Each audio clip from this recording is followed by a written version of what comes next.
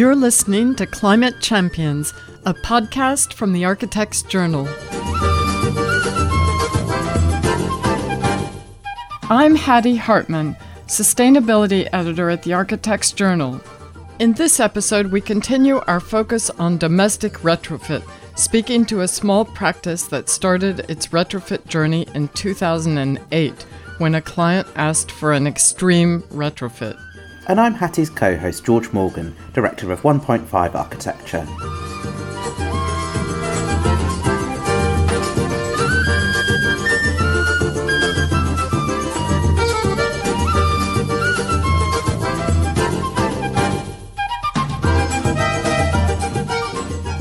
That's the important thing of being an architect as well as a retrofitter, is that we can hopefully make things work together in a much more holistic way. And increasingly in modern construction, there's more and more dots and less natural joining up of those. So being an architect was partially about being a designer, but also about being a coordinator, being the one who makes sure that all the dots get joined up for a client so that a building actually works. So I think it's potentially a natural role for many architects if they find the world of retrofit an exciting one.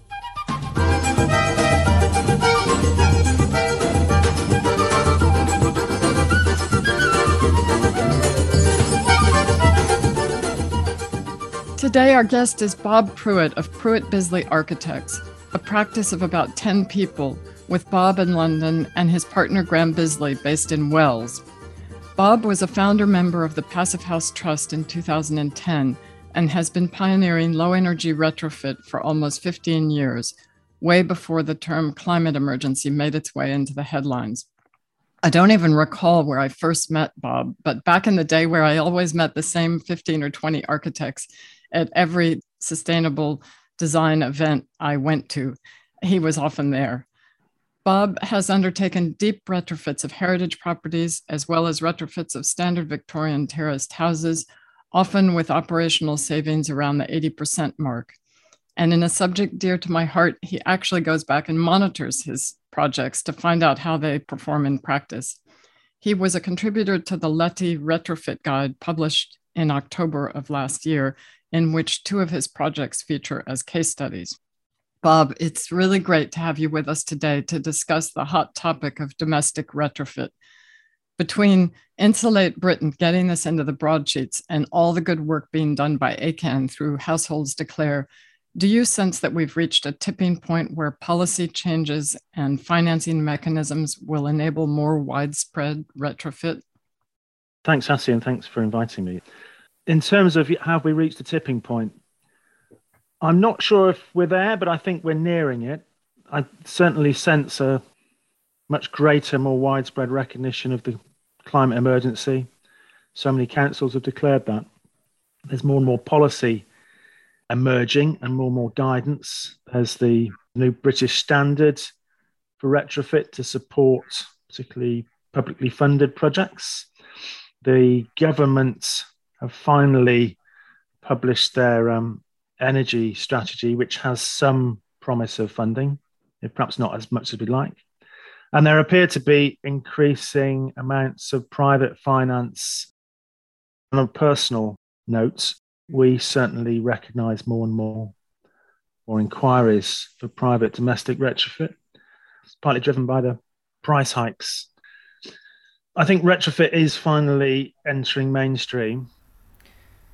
So could you tell us how you got started on your retrofit journey? I believe you had a very ambitious client who wanted to undertake a deep retrofit in Hackney. Also, you were supported by some grant funding from the Energy Saving Trust. It's rare that you can look back at a moment in your life and say there was a real turning point. Often things are more cumulative. But in this case, in 2008, I was approached by a private client looking to do an extreme retrofit. But he mentioned that in his first opening summary, and that's what got me hooked. And then that led towards a realization that that's really where all the carbon is. It's in the existing building stock. It led on to sort of understanding what fabric first might really mean. And we did lots of research during that project. We taught ourselves to model using SAP and PHP And we had an amazing client who every time we offered him different solutions, he'd always sort of go for the one which we thought was the best, actually. So it was a very positive feedback. And then we continued to monitor that project for 12 years. That project really was pivotal for us and changed our view on how we do things and gave me something which was slightly bigger than architecture to think about. But at the same time, trying to do retrofit in a manner which is about beauty and about making buildings which people love. When people fall in love with buildings, they're naturally more sustainable because there's an emotional contact. And it was interesting, up until that point, we're heading on this trajectory to do sort of multi-residential new builds, a bit like the practices we'd previously worked for. But then, of course, the 2008 crash wiped all those projects out, and retrofit started to become a subject. So talk us through the process of doing a residential retrofit. How do you decide how deep to go, and how do you set priorities? So we always start doing as quick and as wide an exercise, sort of feasibility exercise as possible. And that involves understanding both the client and what their brief is, but also understanding the building at the building physics level in a way. Yesterday, I was crawling around in a loft again. I spend quite a lot of my time looking into people's floorboards and looking in lofts, trying to understand how buildings are really put together, where their defects are, and doing computer modeling of buildings to look at their heating load, comparing that with energy bills, to try and build up quite a clear picture of how the building and how the client works before really making proposals. But that feasibility study normally does provide proposals, often quite wide. So, options as varied as possible. And we also include cost plans very early on so that clients can start to gauge where the money's going and how they really want to spend it. And sometimes that exercise really changes their parameters and their expectation and their priorities. And getting that very clear understanding of the existing building, increasingly we invest more and more time in that.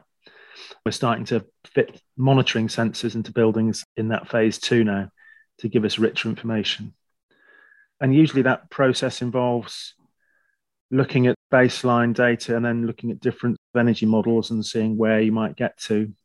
We'll use benchmarks such as the ACB retrofit approach, the Enefit standard at 25 kilowatt hours per square metre annum, and also the LETI one, which actually corresponds quite closely to the ACB, pleasingly, I think. There's another benchmark which we set. So the government social housing decarbonisation fund aims at doing better than 100 kilowatt hours per square metre per annum, which we think is a bit weak. So we use those brackets as a way of sort of judging the different outcomes and giving clients a bit of perspective. Often end up doing quite a good fabric, probably quite a good M&E system too. We rarely push all the way to passive house. Some buildings physically can't take it. It's a bit strong for quite a lot of historic stock. And getting the air tightness levels that Enefit demands is quite expensive. So we often stop a little bit short. And we quite like that LETI ACB zone. We think that's often a good place to go for. And we generally think you should probably aim a bit higher than the Social Housing Decarbonisation Fund. How do you tease out, in terms of client motivation, the trade-offs between the kind of more showy things like a new kitchen and the more performance-related things of a whole house retrofit with a limited budget? There can be a tension between these two things. We'll often split the cost plan into different sections so that it's very clear where the money might go and how you might arrange pots of money for different things. Depending on the condition of the existing house, there might be a significant sum that you need just to, stop the roof leaking or fix some cracks in the building or some structural defects or deal with some services issues. So we try and get those on the page very quickly. And that can vary quite a lot. I mean, sometimes it's as much as 30% of a project, just sorting out a building which has been neglected for a long, long time. And then the more visual bits might put that under the title of architecture. That might include things like an extension or a replanning of a ground floor. And again, you can put money against that. Normally, the architecture very quickly dominates, actually. And if you're doing those things anyway, the retrofit bit while it's an additional cost, it becomes more marginal. That exercise allows clients to sort of focus and see things more clearly. And in some cases, they actually choose to do less, perhaps architectural stuff, or we find a way of addressing their stated needs in a way which is less invasive or less aggressive and less money intensive. And a project we finished last year actually started off with a brief for a couple of small extensions. We ended up not changing the building envelope at all, but we just looked at each room individually and made the rooms work much harder through design and through adding in some joinery pieces. And then that allowed us to still do quite a robust retrofit alongside. Because often clients, they've got an idea of, they want a space with a certain relationship to the garden, for example, and assume that would need to be in an extension. But you can also, reconfigure the existing house, and so get them the kind of spaces that they want, but without having to add area to do that. Absolutely. And there was an early project we did probably back in about 2012, where I think they approached us expecting us to deliver a big extension. And we designed them in the feasibility study several options for that and told them how much it would cost. And then we did some much more kind of minimal options too. And one where we just tweaked the arrangement of some walls in the ground floor plan, added in a tiny extension. It was about 4 square meters. And actually the whole plan worked very effectively. And it took probably about £100,000 out of the projected costs. For me, that's the important thing of being an architect as well as a retrofitter, is that we can hopefully do both of those things at once, make those things work together in a much more holistic way. Well, that's what we hope everyone is skilled enough to do soon. I want to come back to the comment you made on passive housing, that some heritage buildings just can't take it. That's really interesting. Can you unpick that a little bit? It depends which way you approach the passive house compliance. And for Enefit, you can go with the space heat demand target, which is very hard to sort of do, or you can work with certified components. Neither approach works especially well with historic buildings, because certified components often means quite chunky German triple glazed windows, which are very different to a Georgian sash. And it's very difficult to reconcile those two things. Glazing technology is actually moving in a direction where, in the not so distant future, that might become less of an issue. And if you follow the space heat demand targets, a quite large Georgian terrace, mid-terrace building might get quite close. And we have worked on a grade 2 listed building where we got it to within a Nats whisker of certification. But if it's an end of terrace, or if it's a 2 up, 2 down Victorian, so a less favourable form factor, you really have to put in so much insulation to get the space heat demand where you want it to be. You're probably pushing into sort of moisture risky territory for walls, and you're probably losing quite a lot of floor area. It just feels a bit too much of a push. We're keen to sort of be rather more risk averse with those sorts of buildings and try and end up in a good position without necessarily pushing all the way. That's a perfect segue into my next question. Even, for example, in a small terraced house, how do you fit internal insulation while retaining period details such as cornices and skirting boards, etc.? Even if there are quite a lot of existing features, skirting boards can be removed and replaced carefully. Cornices, if they're plaster, are much harder to do, but the plaster around them, which has often been changed and altered in quite brutal ways, that can be removed and replaced. And I think increasingly we'd favour replacing that with either something that's sort of actively breathable like wood fibre or like the original plaster. So there are emerging versions of insulating plaster now, which of course don't perform especially highly, but can take a wall into a position which is still remarkably different from its current state. So that work requires quite a lot of care and quite a lot of precision from both the designers and the contractors. But we've certainly done it both on listed projects and also in conservation areas. And I think we've managed to do it both in a way which we feel comfortable with and which conservation people find quite acceptable and achieving a certain level of authenticity too. It requires quite a lot of detailed thinking about all the junctions, not just the easy details, but how you take it around corners and so on. How do you vet new materials that come onto the market to stay up to date with rapidly changing products, but also feel secure that it's not just greenwash, that they really do perform as well as they claim? Most of the materials we use, we'd probably find out about through a few suppliers that we've known about for a long time. So I think it's about relationships and about trying to get really good technical understanding.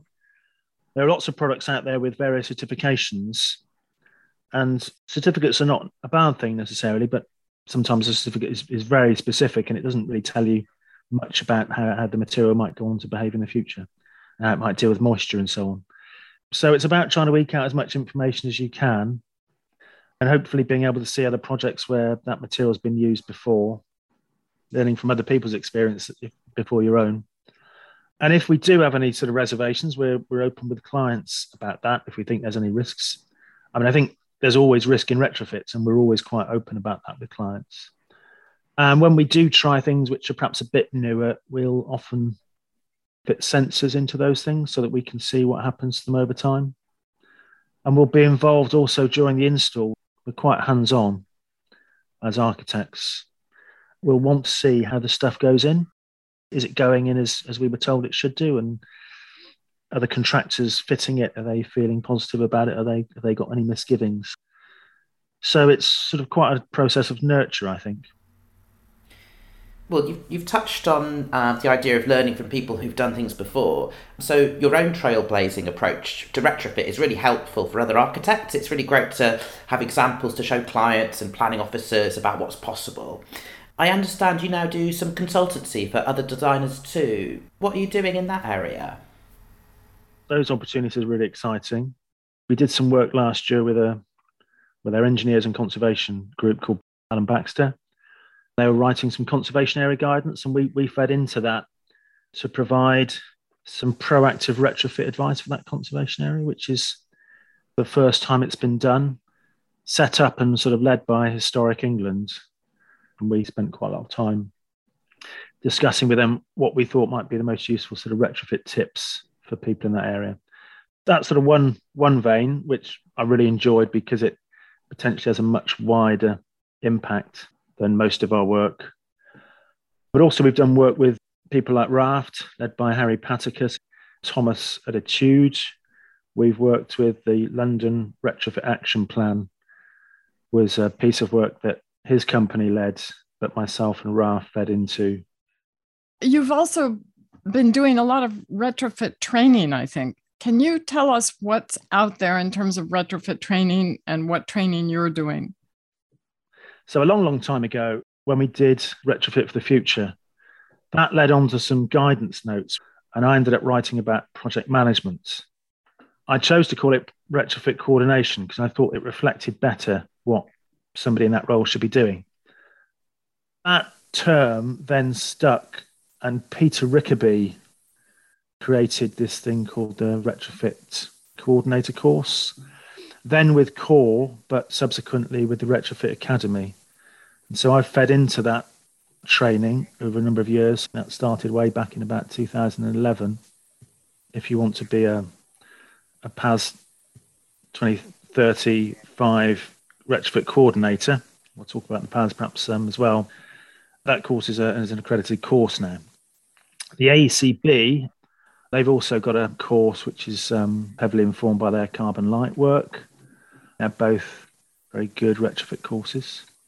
And also people like Green Register do smaller, more bite-sized courses, and quite a lot of the same people are teaching across the different courses. So I think the courses and the training provided and the examinations too, which go with it, seem to be developing a rigor, which is quite nice to see.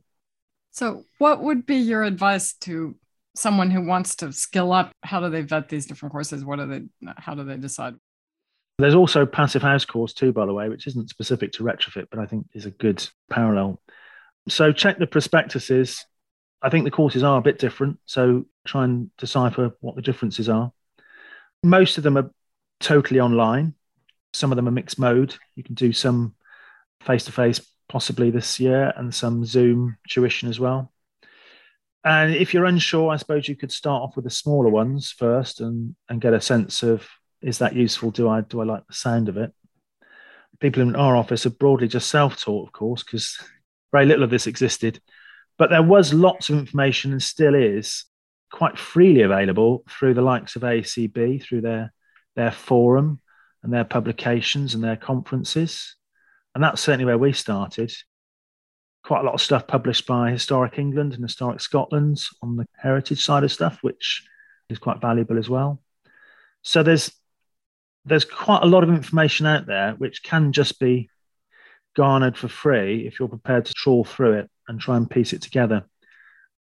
As well as the academic learning, there's actually trying to then incorporate it in one's work, both by installing measures, but also by trying to set your working practices up, taking into account of vicissitudes of retrofit and how one understands existing buildings and how one might choose to monitor them in certain ways.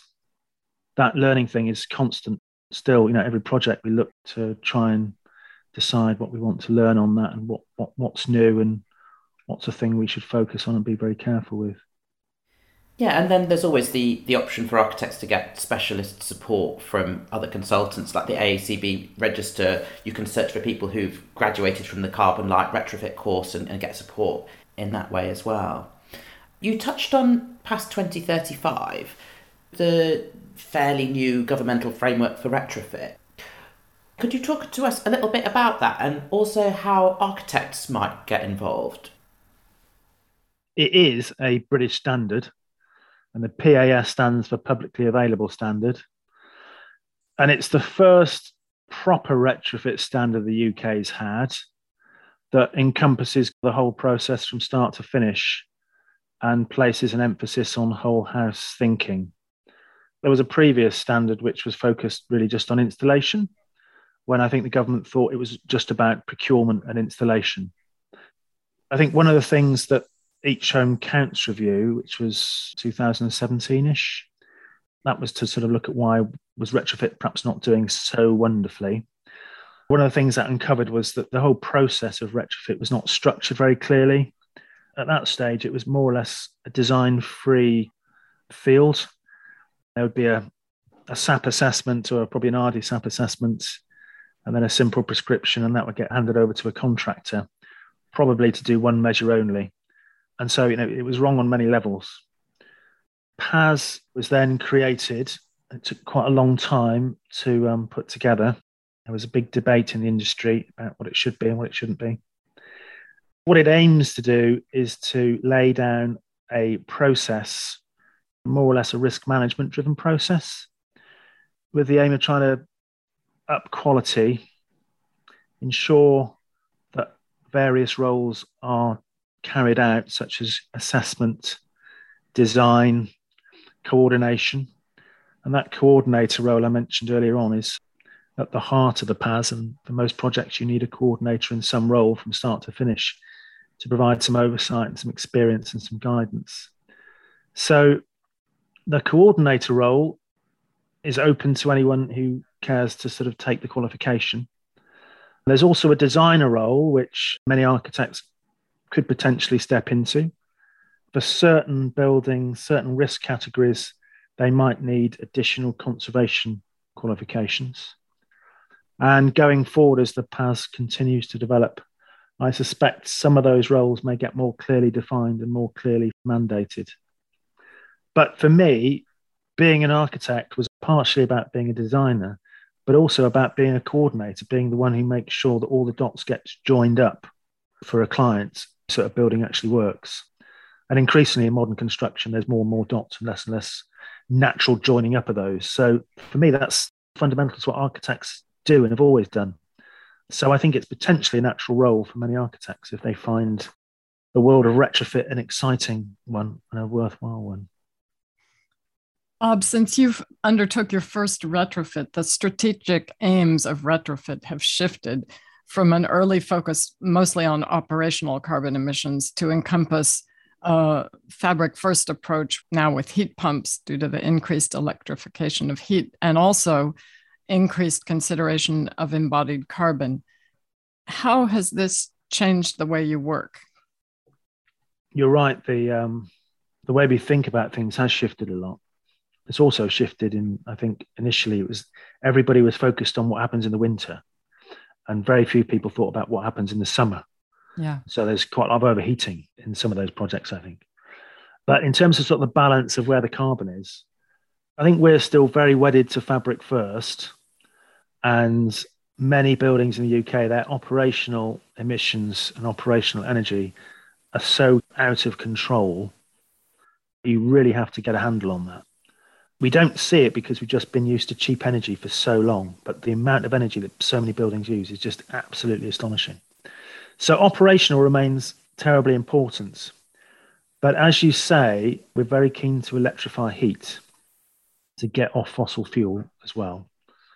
And so in combination with fabric, moving towards either direct electric or air source heat pump or ground source or something which isn't fossil is increasingly seen as an essential. And there may even be projects where the fabric's not so bad and step one for some people might even be the air source heat pump. I say that as generally a very strong fabric first advocate. But usually it's a combination of the two and getting the operational energy down enough so that heat pump actually will work well and that you can get a really good coefficient of performance out of it. So I've been quite impressed with the first heat pumps that we've been installing in projects that we're getting fairly easily in the 300% efficiency. So 1 unit in, 3 units out, and actually in some instances closer to 4. And that's without necessarily being very expert about it, just really working with subcontractors. So those two things, terribly important. But then, of course, embodied carbon and try to measure that, which is a tricky business. The data is not always as clear as one would like it, especially actually for M&E kit. And we're indebted to people like Clara Bagnall-George, who led the CIBSE TM for calculating embodied energy. And that's like a massive step forward from practically being in a dark room to being able to sort of get a sense of what things are. We're very keen on all projects now to be doing that, probably at feasibility stage, actually, to be doing first estimates of whole life cycle carbon. But almost always, if it's kind of a pure retrofit, the insulation and other measures kind of always almost no-brainers to do in terms of embodied carbon because the operational carbon they save is so great. The difficult thing that we're challenged with at the moment is the projects which are more invasive or which include, bigger extensions or more sort of moving of internal walls and so on. It's the structural stuff usually where a lot of the carbon goes because that involves often disproportionate amounts of concrete into the ground, quite large bits of steelwork, and quite a lot of new bits of building fabric. That quickly starts to dwarf all the retrofit carbon. And quite interesting on some recent projects doing compare and contrast. Even then, if you're doing a good retrofit, you're still in a much better place than you might otherwise have been. But we try and use some early guesstimates to influence that prioritization. You're really sure you want to spend all this carbon on the extension because, if you don't, your building will be saving carbon perhaps 2 years earlier than it otherwise might be. And given that we're thinking about 10 years ahead at the moment, or more like 8 years ahead, really. So we don't really want to be waiting a long time to start saving carbon. So the UK faces a huge challenge of more than 25 million homes that need to be retrofitted, or at least heat pumpified. Italy has initiated a policy of paying 110% of costs, which has jump-started a retrofit revolution there. While Ireland is investing heavily in the training of skilled tradespeople, how do you see the way forward here? As more and more people sort of carry out audits of their stock and they try and figure out how much is this really going to cost, we get closer to understanding what the real cost is at a national level. And my current guesstimate is it's perhaps about 600 billion. I think the London Action retrofit plan suggested to get to net zero, I think that was around 100 billion for London, Greater London. So big chunks of money. But I like to try and think about those in the context of other big chunks of money. And so infrastructural projects such as the high-speed rail, those projects are sort of over 100. We're told that the pandemic cost the UK in about 2 years, actually, it cost about 400 billion. So our 600 billion spread over perhaps 10 or 20 years doesn't seem so big. It's large amounts of money. It needs to be planned in by central governments. About half of the housing stock in the UK is privately owned. Certainly that's true of central London. Might be slightly less over the across the UK. But a big proportion. And an increasing number of them seem to be quite interested in insulation now that gas and electricity prices are rocketing away and our energy security seems to be looking less safe than it was a few months ago. It must be possible to help some of those people take the plunge. Many of them have been spending tens of thousands of pounds on extensions for the last 20 years. It would seem not improbable or impossible that they might spend similar amounts adding insulation and other things to their homes, especially if the government incentivised them. So if you show you can improve your EPC band or a similar metric by a certain amount, then your project might get substantial VAT reduction. We're already doing works to a home. It would make the adding of the insulation bit increasingly like a no-brainer. Thank you so much for your time, Bob. Before we close, can you tell us a little bit about your pipeline? What are you working on and what's coming up? So a regular bunch of private domestic retrofits of different flavours and slightly different ambitions. A block of flats close to where I live, I'm helping leaseholders there push forward their little retrofit plan. There's a housing co-op in North London that I've been working with for some time and who will probably start their journey this year. And besides those and other ongoing collaborations, I'm in the last phase of my own staged, hopefully Enefit retrofit. So for me personally, I've been living in a very warm home for about 6 years now, and we're finishing the interiors at the moment. So I'm very, very glad I've been able to do it for both me and for my family, of course, because for me, retrofits is about healthy homes to bring a family up as well as a low energy home too. Fantastic. That's a great place to close. Thank you very, very much for your thoughtful reflections. We really need to ramp this up.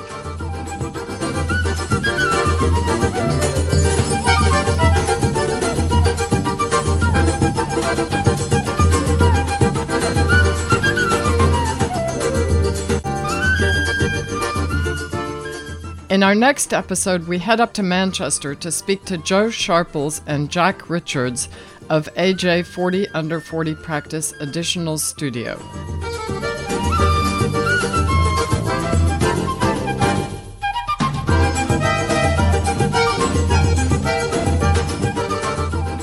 If you're enjoying Climate Champions, please rate us and subscribe on your favorite podcast platform. It helps people find us so we can build an audience. You can find the show notes for this and previous episodes at architectsjournal.co.uk/podcasts. Thanks for listening.